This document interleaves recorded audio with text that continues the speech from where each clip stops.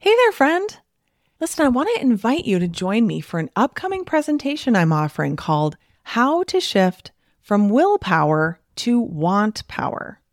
If you're tired of feeling like you have the best of intentions with food and weight, only to have it all fall by the wayside by the time your head hits the pillow at night, then this is for you. If you're interested in making permanent weight loss easier and less of a struggle, then this is for you. If you're curious what want power is, which you probably should be, and can't wait to learn how to incorporate it into your journey toward peace and freedom around food, then this is for you. I'll be presenting live twice on Wednesday, May 1st, 2024, at both noon and 7:30 p.m. Central Time Zone. I'll answer your questions live and we'll have a really good time together. But if you can't make either of those days, I'm not going to make you get a replay emailed into your inbox, only for it to get lost and never be watched, no matter how deeply you want to make time to go through it. Because, I mean, honestly, who are we kidding? We've all done this, including me. No, instead, we are offering multiple watch parties for several days after the live presentation. So come watch the replay with other doctors and interact in the chat with them and my team. So either way, whether you come live or to a watch party, it will be worth your time for sure. All you have to do is register at katrinaubelmd.com/wantpower. That's katrinaubelmd.com/WANTPOWER. See you there. You are listening to the Weight Loss for Busy Physicians podcast with Katrina Ubel, MD, episode number 223.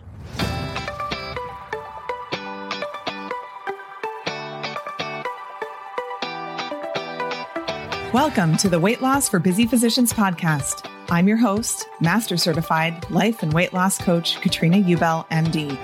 This is the podcast where busy doctors like you come to learn how to lose weight for the last time by harnessing the power of your mind. If you're looking to overcome your stress eating and exhaustion and move into freedom around food, you're in the right place. Well, hello there, my friend. How are you this fine day? Welcome to the podcast. So glad that you're here. I'm recognizing now that I'm recording this that my voice is a little husky today. I actually just did a really awesome 2-hour training call last night. If you're there with me, awesome. And by, last night, this is going to be several weeks before this actually airs live. But I think that my voice took a little bit of a hit last night. I don't think I really realized that until now, but it's totally worth it. I love answering all of your questions. Might have to take a few pauses to clear my throat as we go along. Who knows? Maybe it'll just warm up as we go. I should have probably done some vocal exercises or something before starting this. I have to ask how your spring is going. Or, we have people listening in the Southern Hemisphere. So they're like, listen, winter is coming. And so how's your fall going? It's been a really interesting year. I just want to share something a little bit more personal, just briefly. I'm recording this on April 1st, actually. So happy April Fools, I suppose. So for anybody who's listened to this podcast, maybe you just started at the beginning and now you're kind of catching up with the more recent ones, or maybe you haven't listened to this. I think it was episode 12, I believe. I actually shared a little bit more about the experience that I had where my daughter was stillborn. That happened actually almost 11 years ago. It happened on April 4th. And 11 years ago, April 4th was on Easter. And this year it's on Easter again. And, in 11 years, I've spent a lot of time and, effort on processing grief and, working through all kinds of different angles of that experience. And it's been really interesting to see what it's like to be reliving everything like almost identically. What's also really crazy is that year in 2010, we had a really early spring. It was just like glorious. Like the sun was shining, the spring flowers were already out. I live in Wisconsin. Like sometimes in May, we're still freezing, So it just was like so glorious. And I just have always loved spring because my birthday is April 6th. So I was always just like love spring and it was so great. And And so we're having like literally a replica of that experience right now. So we've got the early spring, great weather, timeline exactly the way it was. And it's been really interesting to see emotionally how that's kind of brought things up for me in ways that I couldn't even really anticipate. Like I just didn't really know. I kind of thought like, well, we'll see like, how this goes. And I every year I'm just kind of like, we'll see. Like I've had years where I'm like, I'm feeling pretty good. I don't know. I'm okay. We have our things that we do. We have certain things that we do on her birthday that we do every year. And, I like doing those and that's been great. And then this year it's been really interesting, just kind of noticing a little different element to this time. And you think, 11 years goes by, like it's been a long time, right? But then there's some parts that still live within you. So partly I wanted to bring this up because what I think is so, so, so important, it's something that I work with my clients on a ton. And I, plan on actually even bolstering in the Weight Loss for Doctors Only program moving forward, is how to process emotions, how to stay with yourself when things come up, how to not freak out when you're feeling a lot of emotions. It's really easy to be like, wait, I thought I was done with this, or like, why is this coming up again? Like, what's the deal here? And instead just moving into it going, okay, this is the next level of processing that I obviously have to do because, that was a trauma, obviously, that I went through. And so this is just the next level of that. And being open and willing to feel it, even when it feels super terrible, is really the path forward. Because what I spent, the majority of my life doing, and I bet you have too, is just like stuffing that all down and, not wanting to cry and not wanting to experience that emotion. And often I would use food to help me to stuff that. And some people use alcohol or do other things as well in order to do that. And I think that, one of the things that we're signing up for when we are no longer using food to feel better is we're signing up for, we're saying yes to the full emotional experience as an adult. Now, I will tell you in the last day or two, I'm doing like some journaling and I'm literally flying out of my pen is like, I hate this. I don't want to feel this way. Nobody should have to feel this way. Like if this is what it feels like to be an adult, then I want to opt out, like literally just like, I don't want to do this. But part of the process of processing it is allowing that to come out, is allowing that part of you to have the voice so that you can just leave it there. And it's like a catharsis, right? You like get it out and then you're like dusting yourself off. Okay, here we go back into life again, like doing my thing. And so anyway, I felt called to mention that because it is something that's going on for me right now, but also because I know that this comes up for other people as well. This can be, related to other, deaths in the family that you've had, or friends who you've lost, or other important people in your life. Or it doesn't have to be something, kind of as extreme as that, but anything that just kind of keeps living with you. It's important to give it some airtime, to not be frustrated with yourself, to not put a timeline on the experience. I think, early on after my daughter died, I really had this idea of like, okay, so when is this going to be over? Or when will I be like done with this, or like quote unquote through it? Like when will I be through this experience? And I think I might have shared this before. I don't remember if I did. It was a long time ago. But after my daughter had died, Vivian, a friend of mine, had just come by and she let me know that she had actually visited with her grandmother who was in her 90s. And she said that she told her grandmother what had happened to me and Vivian. And her grandmother said, "Oh, that happened to me too." And my friend didn't know that.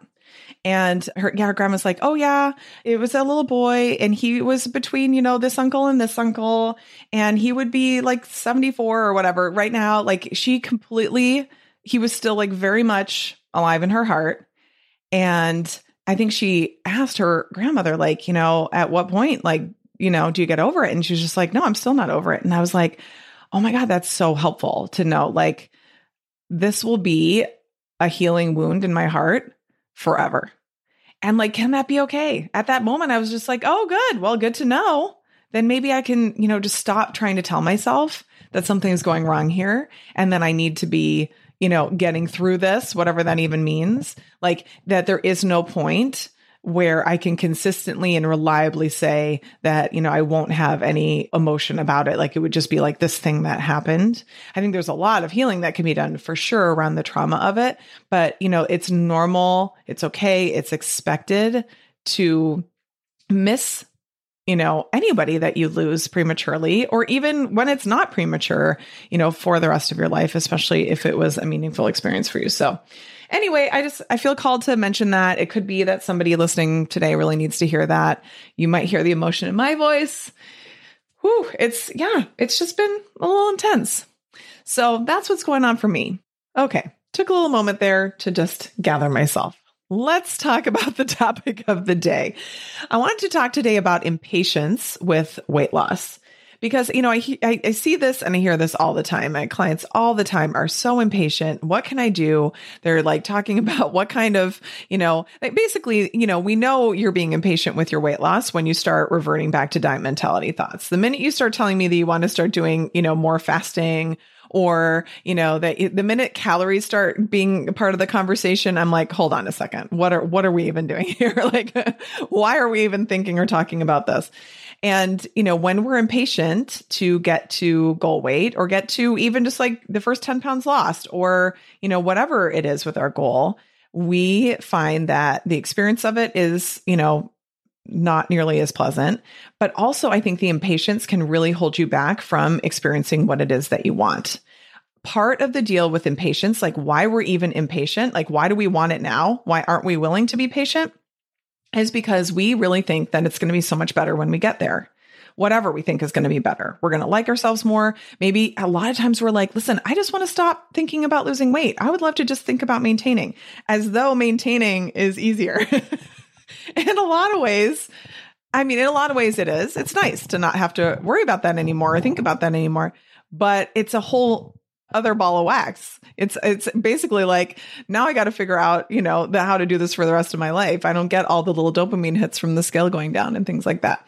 But often I think we really are deep down, like rationally, we understand this isn't the case, but deep down, we really are like, kind of like hanging on to that hope that we'll really become that magical person that we wish we, could be, that doesn't live a human life, that really is perfect all the time, never gets upset with people, always makes the right decisions, is very reliable to herself and others, like all of that stuff.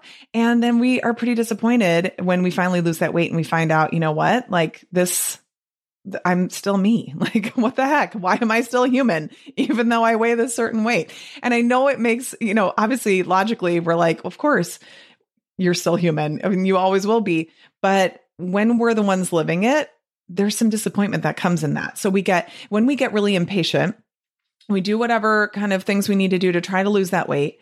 Then we lose the weight. We get there. We realize, wait, I'm still me and I still have all the same problems that I had before. It really can sometimes be so disappointing that we're like, well, screw it. I might as well just go back to eating then. And I can totally understand that line of thinking. Like I can see how someone would argue for that. But what we have to really recognize is the whole point of doing this. The whole point of losing weight is not to get to a certain size so that we can then no longer live a human life, have any problems. Everyone will love us. We'll love ourselves. Like all these things that we think will happen. Like that's not the point. We think that's the point, but it's really not the point. The point of this is to develop a relationship with yourself in the process where you love yourself no matter what, where you get to that goal weight and you're like, I knew I was going to do it. And I love myself now. I love myself 5 pounds heavier, 10 pounds heavier, 20 pounds heavier, or even if I lose 5 more pounds. Like I love myself regardless. I am all in on the human experience. It's rather than it being like this like final destination that you've like made it, it's more like a checkpoint. It's like you're checking in, you're like, yeah, okay, here I am. And then you're continuing on that journey of life, that path toward, figuring out how to feel your emotions, how to manage your mind. Now, I was thinking about what impatience means. Like, why do we get impatient? And really what it comes down to is it's a lack of faith that we can get to where we're going by doing what we're doing. Sometimes we do have to make some changes. Right? It could be that you figure out, you're like, you know what? I've really been overeating a little bit and I need to change that so that I can lose the final pounds or, whatever it is, whatever goal you're trying to go for. But what we don't spend enough time thinking about is having the faith that we can achieve what we want to achieve and working on our belief. This is something that's so important to work on. We think that, belief just like comes to us. And of course, you'll believe that you can get to your goal weight once you have done it, because then you'll have evidence, right? It's like you need to see it to believe it. But what I want to offer to you is that what's really powerful, what's way more powerful and way more important is believing it before you even see it. So going into your weight loss journey or wherever you are in the process right now with the idea that this is happening, like it's as good as done, you believe it's happening for sure, and using faith to carry that belief. Faith is belief without the evidence. And so many of us are reluctant to do that. So I was thinking about, what is the deal with faith? Why don't we want to faithfully believe that we can get to our goal weight, that we are doing enough, that we are enough, that all we have to do is just keep, staying the course, keep managing our mind, doing all the things that we know we need to do, and that we will get there eventually. Like, why do we get so impatient and then start going into diet mentality, start trying to do some crazy stuff, or all of a sudden we're like throwing away what we actually know works and, trying this 2-week cleanse that our friend told us about or something crazy, or like all of a sudden we're like, yeah, I know what I need to do. I need to count macros. So it's like, hold on a second, which, by the way, if you love counting macros, you want to do that the rest of your life, I'm all in, go for it. That's amazing. Just find that most of my clients are not interested in doing that, which is totally great because there's other ways of doing it. But so why don't we want to have faith? What is our reluctance to have faith in the belief that we can get to where we want to go? Like, what's that all about? I think really what it comes down to is that we are afraid that we'll have faith that we can create something, then later find out we can't create it. And then we think that we're going to feel kind of stupid or silly, or people will think negatively about us. Maybe they'll laugh and say, see, I knew you could never do it. We're going to think that we're going to feel bad in the future if we have faith now. And I want to just let you know that where most of your beliefs have come from, especially the ones that you hold very strongly that really create your identity. So really on a subconscious level, like what you think about yourself and what's possible for you, you've really established most of those by the time you're around 7 or 8 years old. And so those I don't even think of those as being your beliefs. That's just like you were in some sort of environment with your family of origin, whoever raised you, the major influences in your life.